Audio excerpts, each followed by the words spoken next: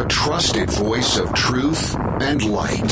The narratives that mislead most of us aren't outright lies. They're the deliberate omission of facts that could give us a more complete picture. And a rally point for those who've accepted the reality that they are not sheep. The world needs your leadership, and the essence of leadership is using your influence wisely wherever you happen to be standing. This is The Brian Hyde Show.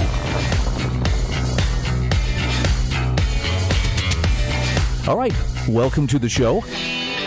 I am so glad you could join me today. I'm going to make it worth your while because I have a widely varied amount of topics to cover here. Some of them I hope will be more interesting. For instance, we're going to talk about the case against pessimism. I don't know why, but that one seemed especially apropos given the times that we live in. We're going to talk about how to hone our critical thinking skills.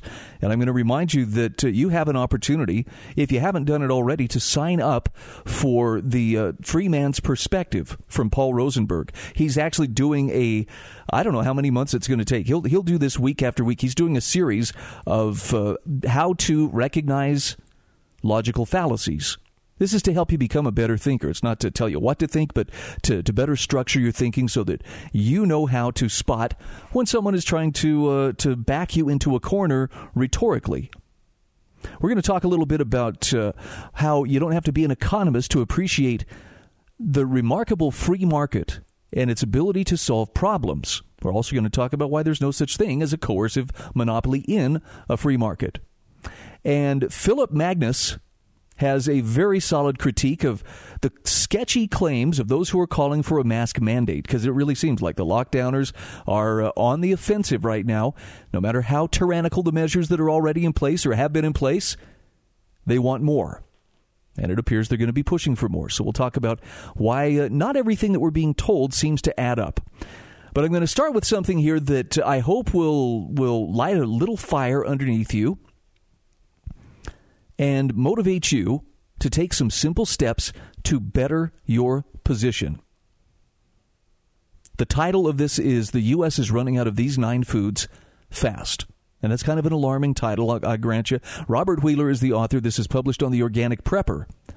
But he talks about 9 different types of food that are becoming in rather short supply. And I don't know if you're paying attention to this. I don't know if it matters to you. I've spent some time with friends over the weekend. We talked a lot about food storage and about that kind of self-reliance. And it was very reassuring to find that there are a number of people who take this seriously. And I'm not talking about, we've hoarded, thousands of tons of grains and beans. It's just being able to take care of your needs without having to run for the store every time you run out of something. It's a really remarkable quality, and it brings peace of mind, which is really, for me, that's the biggest reason of all why you should consider it. Robert Wheeler says over the past several weeks, he has written numerous articles on the state of the food supply chain and the coming food shortages.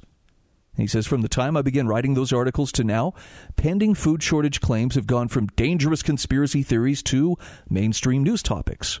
So while the government began the alleged pandemic stating that there was no disruption to the supply chain, which was patently absurd, now it's openly admitting there may be shortages of certain foods or supplies over the coming months. In other words, the concept of food shortages has gone from theoretical to real.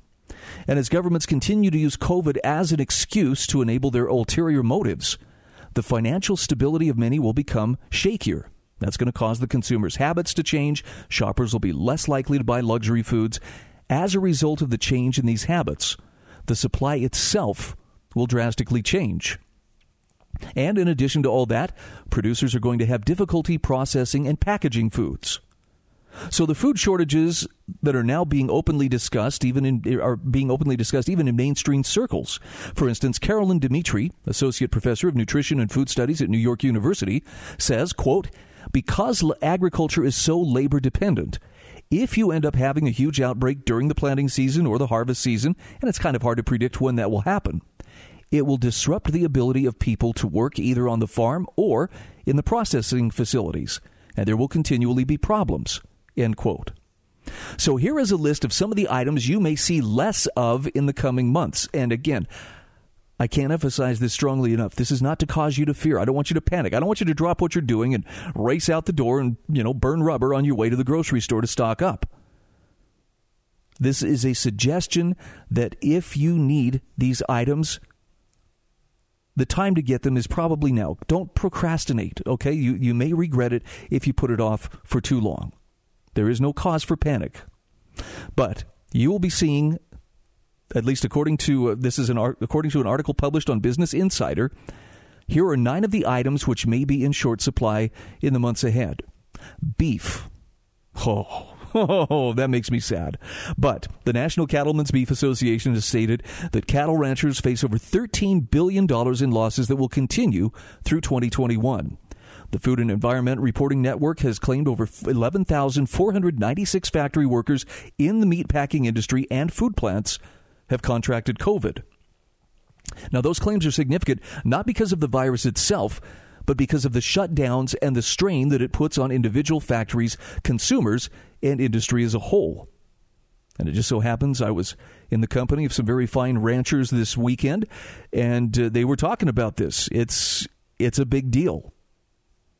Also, pork. NPR has reported that a Smithfield pork processing plant in Sioux Falls, South Dakota, recently shut down after 300 employees tested positive for COVID. Now, that facility did reopen, but other facilities are at risk of experiencing the same thing. And keep in mind that the factory supplies between 4 and 5% of the U.S. pork supply, that one factory. Chicken may also be in short supply. Chicken plants are in danger due to the close quarters of the facilities. Whole deli sections, in general, are in danger because they typically need more employees and preparation in store. Also, imported foods. Many countries that export commodities are worried about food security. In response, now these countries are restricting exports of certain commodities to ensure that they have enough available in their own country. Highly perishable foods. Now, this is one you want to think about. As the food supply begins to show signs of weakening, consumers are likely to pass over foods with a short shelf life in favor of those that will more easily store. Lockdowns and shutdowns will likely create the same reaction. In this article, one of the individuals here is quoted as saying, in terms of what we see consumers buying more of, we see things they can store for a long time. For example, they prefer to buy apples because they last longer in the refrigerator than broccoli or things that are very perishable. So think about what happens when the tide begins to turn and consumers start buying more storable goods. How long do you think those storable goods are going to last on the shelves? What will the next empty shelf syndrome be? Next on the list is fancy perishables and berries. The shift from buying fancy foods to basics has already started. Instead of buying more expensive fruits, consumers are buying basic, cheaper fruits like bananas and oranges. With consumers being thrifty with their food budgets by not buying expensive products, the supply chain will be further affected. And those less expensive items will eventually become hard to get as well. Now, lettuce. There's already a lettuce shortage going on right now due to extreme heat, fires, and a virus attacking lettuce plants in California. Lettuce is currently in short supply, with major chains like Wendy's already limiting the vegetable on their sandwiches. And then there are seasonable fruits and vegetables. According to one source, these items are already experiencing a change in supply.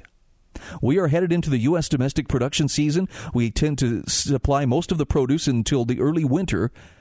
So this person says, I don't anticipate seeing a huge effect at the grocery store until we have a change in season. Boy, did we get a change in season this weekend. By the way, this source also said that the labor shortage in other countries and the slowdown in the supply chain would result in spoiled produce before reaching the United States. So, what do you take away from that? Is it time to run around with our hands in the air screaming in panic? No, it's not. But according to Robert Wheeler, he says food shortage is no longer a conspiracy theory. These experts are advising us to take action now and keep in mind that we might be facing another round of lockdowns, which will strain the supply chain even further. And he has here a very handy list of what to buy to prepare for a lockdown, what to buy when the things you want are out of stock, 9 things to buy every time you go to the store. But he warns, while there's still some time to prepare, things are unfolding quickly. We watched a very similar scenario unfold in Venezuela, so let that be a cautionary tale and purchase while you can. After that, focus on what you can produce or acquire locally. The global supply chain is no longer a reliable source of food. Now, again, this is not with the intention of making you feel panicked or scared that, oh, my goodness, we're all doomed.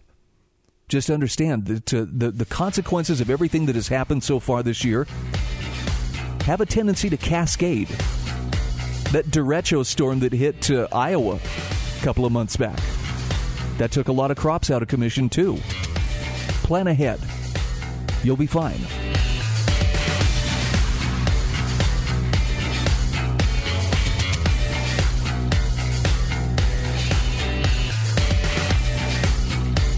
This is the Brian Hyde Show.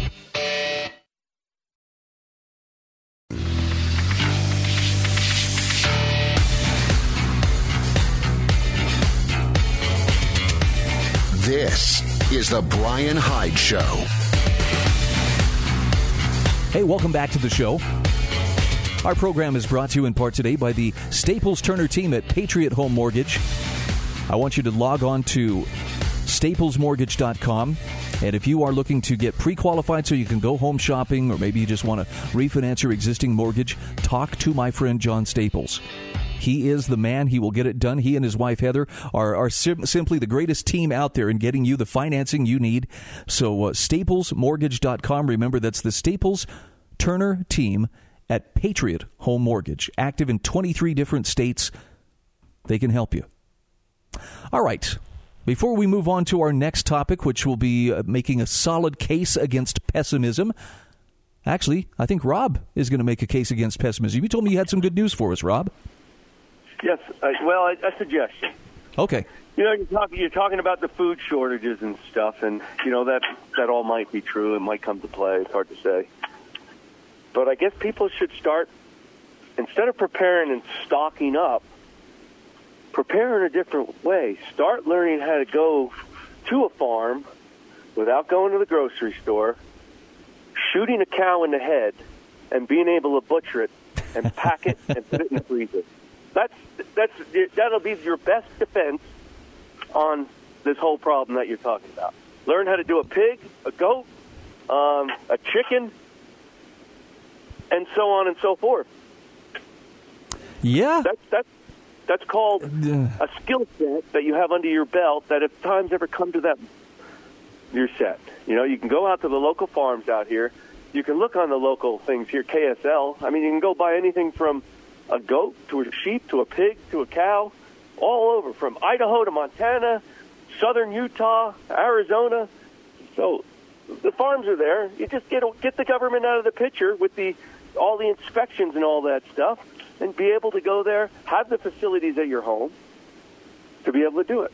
Now, see, I agree with the idea that maybe all of that regulation isn't really necessary, but I'm also going to temper that by saying it's a good idea to know what you're doing or to have the tools on hand. Case in point. So, I know of some friends who thought, hey, well, we can butcher our own cow just as well right here in our shop.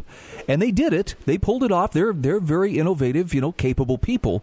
But all the stuff all the blood and guts and stuff that drained out of that cow, I mean, they trucked off whatever they could that was solid. But there's a distinct smell of dead cow that lingers because they didn't have, the proper drainage and way to hose it down and what. I'm sorry for anybody who's eating lunch if I'm grossing you out. My point is, it's good to know what you're doing. You don't need government to do that for you, but know so you don't get yourself in over your head. Well, like I said before, you need to prepare. You want to get hooked up with some farmers and ranchers that are out there where you can go out there and on their property, pop the thing in the head, have them raise it up on a tractor for you, gut it there, skin it. You don't even have to skin it. Just have a pickup truck. Just drain it. Drain the animal there, throw it in the back of the truck. But you got to do that when the weather's nice, like the weather we're having now. Mm-hmm. That's the time when you want to do it. You don't want to do it in July. Right. Oh, trust me, the first time I helped butcher a pig was in weather just like this. Cold with a freezing north wind, and it was kind of a miserable experience, but it was also a really good learning experience.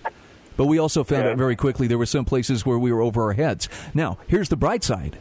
The friend who I was helping had some neighbors. He had some, I think they were native Mexican neighbors who they knew what to do with every single part of that pig And I mean to tell you, they wasted absolutely nothing. They came over and helped. Once we had got about as far as we could go, and we're going, okay, what do we do from here? These guys stepped in and showed us, here's how it's done. And it was fascinating to watch. Well, the pig's a little different than the cow. The pig... Yeah, by a few hundred pounds. But the meat on a pig is much more usable throughout the whole body, the carcass of the animal versus the cow. Pork, no matter how you slice it, fries up in the skillet, just wonderful. Cow's not the same way.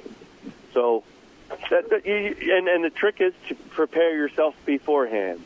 Yeah. Know what to do and actually do it. Go out there and spend the time to do it, and then you'll know how to do it. It's kind of like a skill set that's under your belt where you are self-reliant. I completely agree, Rob. Thank you. And it's a great skill to have. Hunters already know something about this because maybe they've had the experience of shooting a deer or an elk, and they know what it takes to gut and quarter an animal and to butcher it. And I admire those who do it. I will tell you though, there are a lot of people who aren't cut out for this. And sadly, that's kind of a reflection of where we are as a society. Why? Well, it's so easy to just go down to Costco and, it's right there on a little styrofoam tray all wrapped up, with plastic wrap and vacuum sealed. And, you don't even have to know one cut from the other. Oh, I want this, I want that, and you've got all these choices. I think some people may get used to eating a little bit less meat in their diets as meat becomes harder to get. I mean, do we remember just a few months ago, it wasn't uncommon to see signs at the grocery store saying we limit our customers to 2 items of, beef, pork, or chicken. They didn't want you coming in there and filling a shopping cart full and stocking up, so you could get maybe 2 at a time. I just wonder if we're going to see that or maybe something a little bit steeper in the time ahead. And by the way, don't forget about, green foods and living vegetables and things like that, raw stuff that you can eat. This is a time for everybody to get a little bit better informed and, as Rob pointed out, gain those skill sets necessary, not just to feed yourself, but would you be able to cook, to can? Would you be able to mend your own clothing if it came to that? I know it sounds like this romantic Little House on the Prairie, kind of existence, but I'm thinking the people who take the time to learn those skills are never going to regret that they can draw upon them as needed. Do you know how to wrench on your own car? Can you fix your own plumbing, your own electricity? By the way, I'm looking at all these and checking off, nope. Don't have a clue on most of them. I can tell good stories, though. Fat lot of good that's going to do me. Let's talk about the case for optimism. Well, how about the case against pessimism? This is from George F. Smith.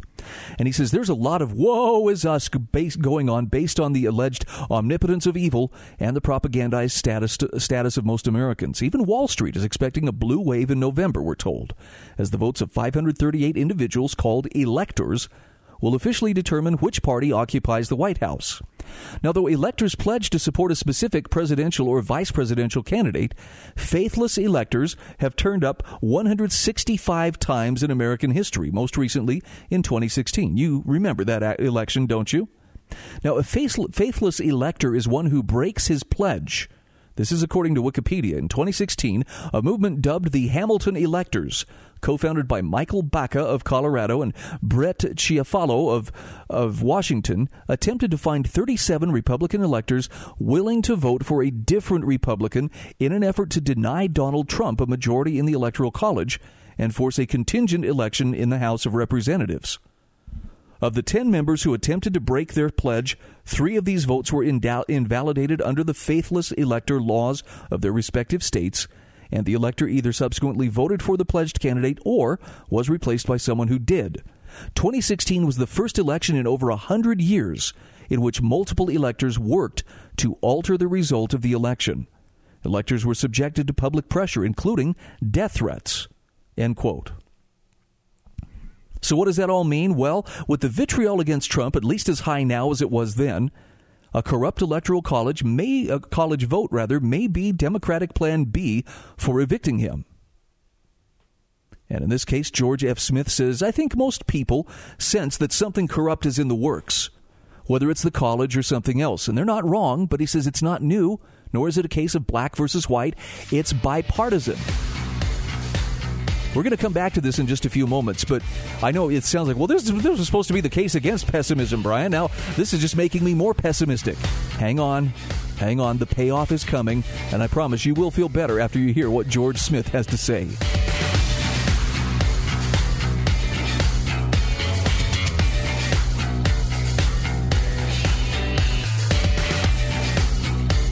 This is the Brian Hyde Show.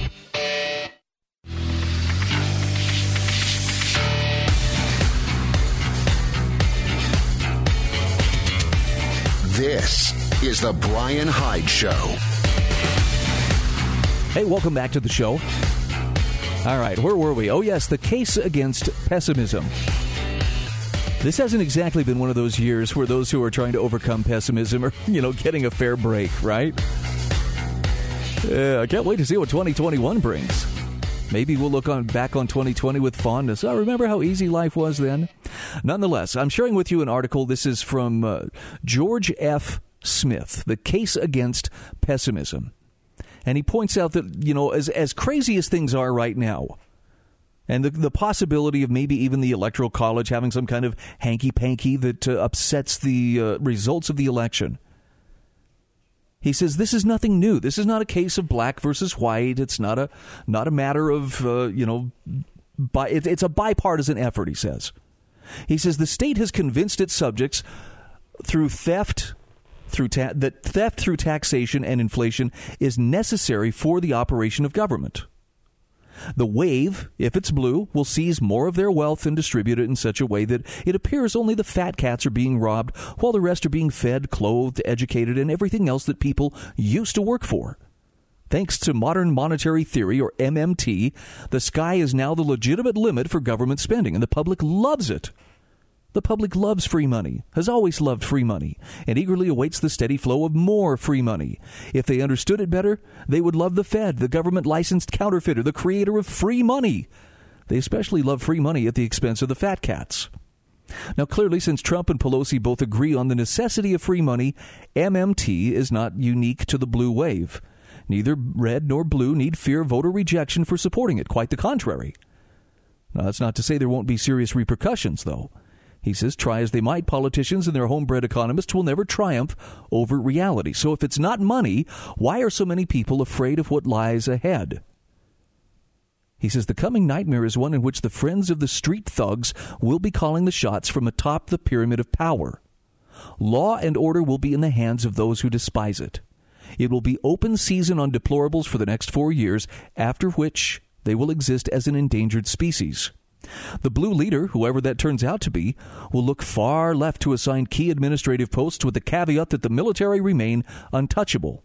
Following the Keynesian prescription for economic calamity, they'll need the war machine ready for a major confrontation when the free money stops buying things and the media are urging people to demand someone who talks funny to blame. As the military has no trouble finding boogeymen to justify its budget, so public health officials will keep the public half-faced with corona enemies. Suppression of rebuttals on social media will accelerate. Even some non-traditional culture will be wiped out, one possibility being the recently surging homeschool movement. An obedient citizen is a state-educated citizen. Can't have the deplorables teaching their kids, which they'll try to do anyway. Thus, can't have deplorables. Now, he says, such is the blob rolling our way. But remember this. We've been through worse. Think about it. He asks, should we lose any sleep over this? No. This country has been through much worse. Not us personally, but Americans during the Civil War and the 2 world wars. For those of us who need briefing on the Civil War, see Thomas DiLorenzo's excellent work. One result of Lincoln's war was the death of federalism. The states became second-class members of the great unity called the United States, not these United States. Later, Woodrow Wilson proved to be an effective con man by running on the slogan, "He kept us out of the war," in 1916, and then after being reelected, pleaded for Congress to send American boys overseas to murder and be murdered so Morgan's investments wouldn't go sour. Preceding the armistice of November 11th, 1918, the influenza pandemic arrived in April that killed more people than the war, between 20 and 40 million people. Other estimates are higher. Unlike today's corona scare, the flu took its heaviest toll on the young. The death rate for 15 to 34-year-olds of influenza and pneumonia were 20 times higher in 1918 than in previous years. People were struck with the illness on the street and died rapid deaths. One anecdote shared of 1918 was of 4 women playing bridge together late into the night. Overnight, 3 of the women died from influenza. Others told stories of people on their way to work suddenly developing the flu and dying within hours. And for the survivors, the pain was only the beginning. First, the crash of 1929 that the Fed was created to avoid, but in fact caused. Then Hoover's meddling. Then FDR's New Deal created the dark decade of the 30s, followed by the inferno of another world war, heir to the first one, and much worse in terms of casualties and destruction. From World War II emerged the National Security Act that created the national security state, a hallmark of totalitarian regimes found right here in free America. And we were soon off on another war, this one cold, though interrupted by hot ones in Korea and Vietnam. After all that, and much more, 9/11, the Bush lies justifying foreign invasions, the Great Recession, by the way, there's a great video linked to that one, we're still standing. So George Smith is saying, unlike Americans during the regimes of Lincoln, Wilson, FDR, and others, people today have the exponentially increasing power of information technology working for them.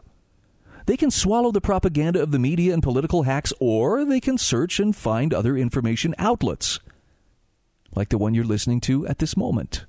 Nor are they passive receivers of information. They can post their thoughts and feelings in a blog or video and help shape a narrative that fits with reality. People the world over are far less hopeless today in the onslaught of propaganda, and the result is a chipping away of state legitimacy. Undermining state legitimacy boosts liberty, a condition we cannot live without. Labeling views that oppose the state MSM narrative as conspiracy theories has become laughable. It's the state and its partners that are conspiring against the rest of us, the latest evidence being the blown-up corona pandemic. The state, in short, is killing us. But if the state is a killer, what do we do for government? Here's the big question. Look around, he says. We've had it for a long time. It's called the free market. If you need help understanding it, well, he says, read my latest book or let Libby and Justin explain it to you in a 10-minute video. Again, this is George F. Smith, author of The Jolly Roger Dollar, An Introduction to Monetary Piracy, Eyes of Fire, Thomas Paine and the American Revolution, and The Flight of the Barbarous Relic, a novel about a renegade Fed chairman. He's got a way of saying stuff. I kind of like how he puts it. Maybe consider checking that out for yourself. By the way, as far as bolstering your thinking skills, can I share with you some thoughts here from Paul Rosenberg? If you haven't subscribed to his Free Man's Perspective, just give him your email. Let him put this in your inbox. A couple of times a week, you'll get to emails, and they are so worthwhile. This is addressing a fallacy, either or. And he says, before we begin covering fallacies, we should be clear on what the word means. A fallacy is a deceptive statement. It is something that is false, but is made to appear true. In other words, it's a trick of words and emotions used to make people believe something that isn't actually so.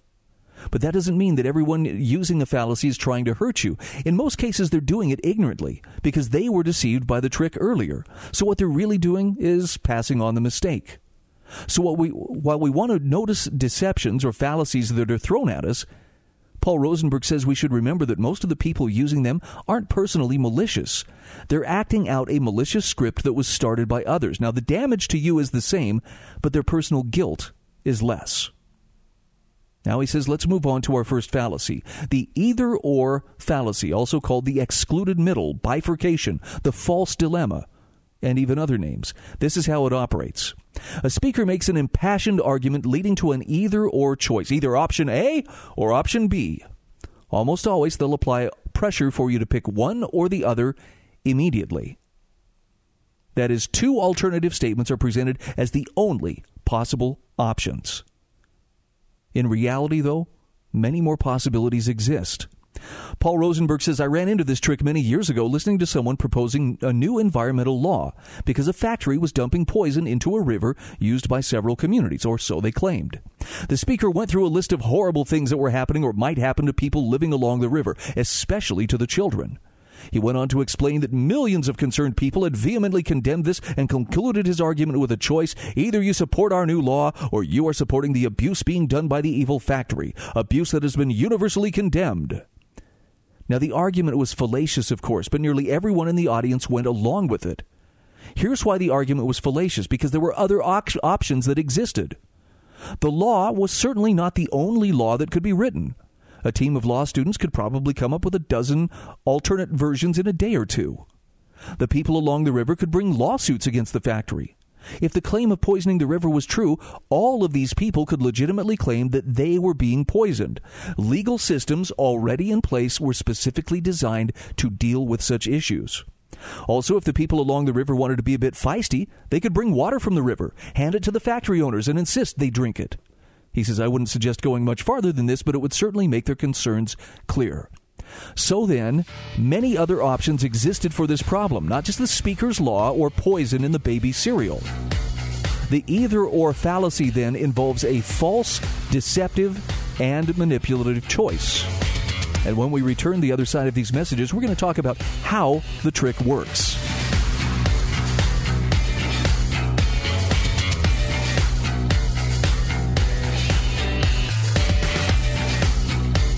This is The Brian Hyde Show.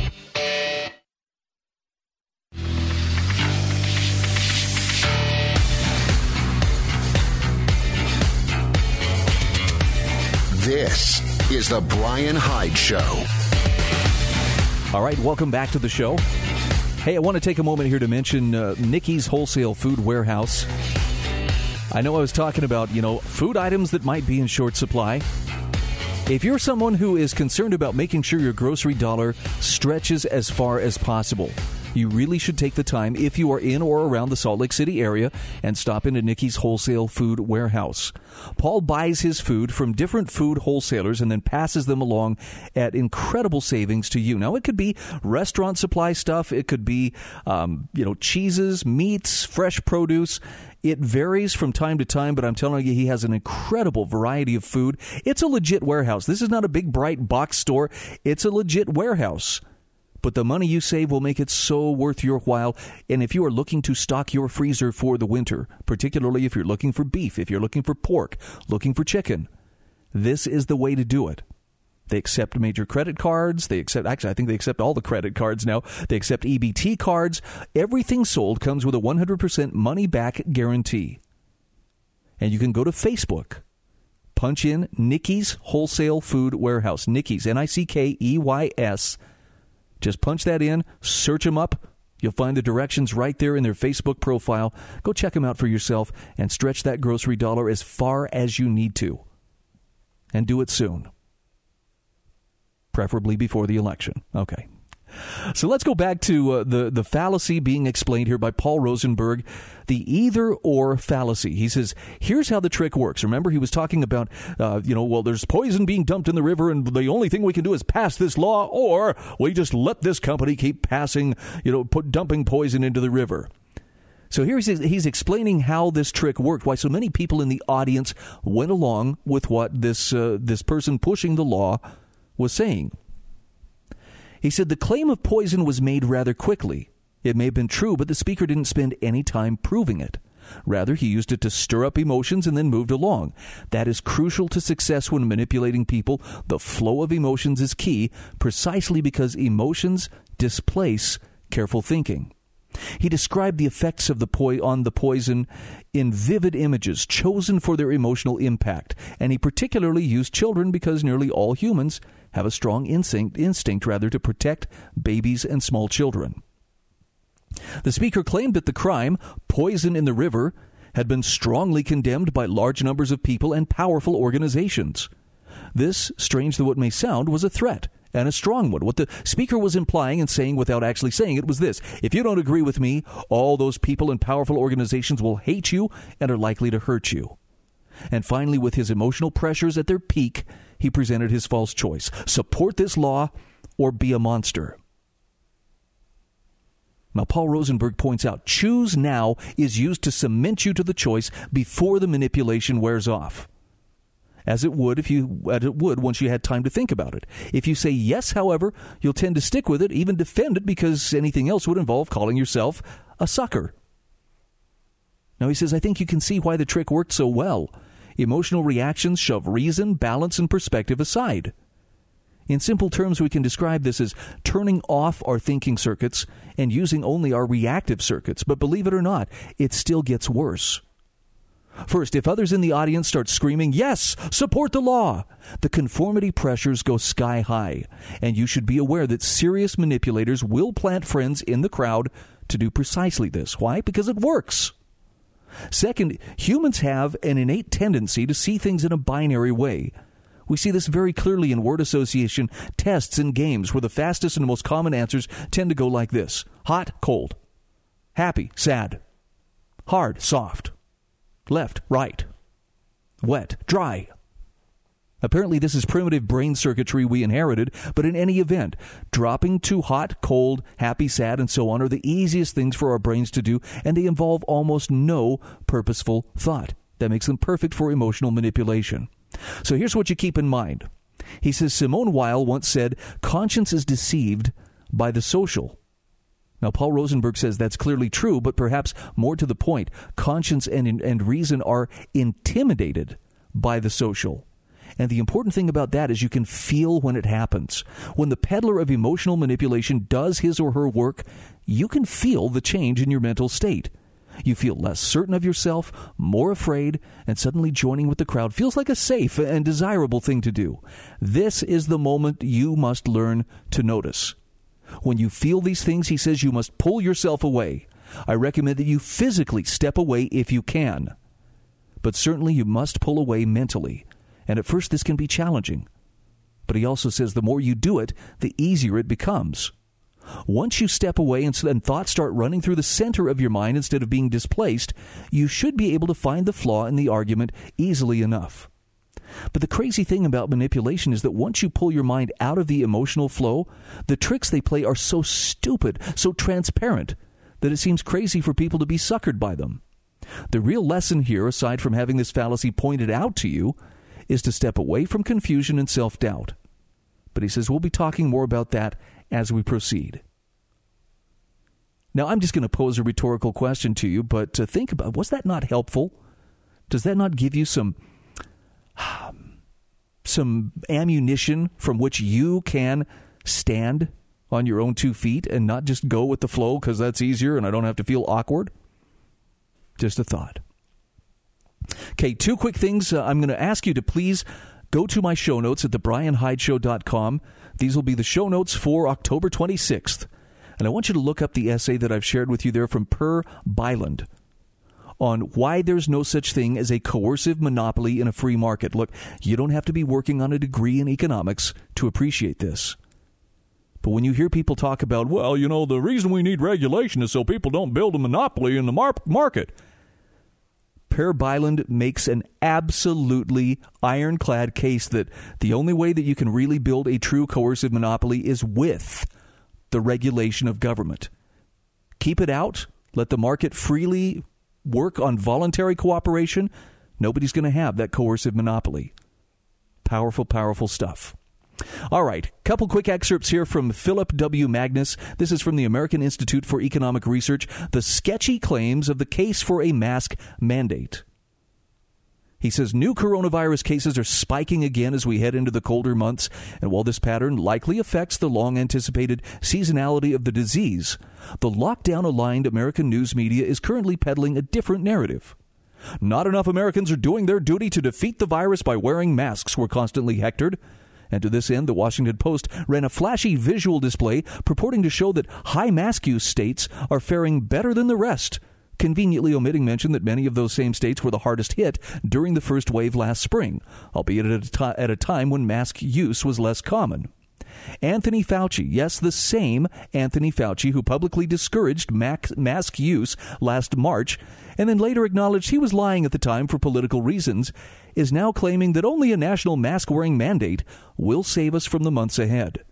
Further stoking the flames, the doomsayer modelers of the University of Washington's IHME team have even published an updated forecast warning of an additional 500,000 deaths unless we all mask up. Now, there's a fundamental problem, however, with the media's current mask frenzy. The American public has already adopted mask wearing at an extraordinarily high rate. In fact, we hit almost 80% mask use back in July, according to a survey tracker of behavioral changes in response to the pandemic. Furthermore, the United States has consistently hovered in the 80% mask compliance territory ever since. And by the way, he's got the charts and graphs which bear this out. Now, to give you a sense of perspective, the 80% mask use threshold is also where Thailand, Vietnam, and Taiwan have hovered since the beginning of the pandemic. Now, these three Asian countries have thus far weathered the COVID-19 outbreak with only modest case counts, an outcome that is often attributed to their widespread adoption of masks after similar experiences in past regional epidemics like SARS. It took the U.S. from March until mid-July to catch up with these countries. Again, in part due to the misinformation given by Dr. Fauci and other public health officials early in the pandemic. But now we've maintained near parity with these supposed masking success stories for the last 3 months. So how does masking in the United States stack up against other parts of the world? Well, you would not believe it based on the prevailing media narrative that depicts American individualism as an obstacle to wider mask wearing, to quote a deeply misleading study by the Brookings Institution. Yet again, the survey data belie the talking points. Since the start of the pandemic, the United States mask adoption patterns have consistently outperformed such socially responsible nations as Germany, the UK, and the 4 Nordic countries. Look, the bottom line is there's much more in this article, but he says the American population has already widely adopted masks to the tune of 80% usage for the last 3 months, with no sign of dissipating. Insofar as these practices help, they're likely to reduce exposure in the presence of vulnerable persons in certain settings. That much should be acknowledged and encouraged as part of the new focused protection strategy. But masks are not the big policy step to take next. They're just the one that most of the afflicted regions have already taken. It's a report well worth your time. Check it out. Again, it's in the show notes at thebrianhydeshow.com.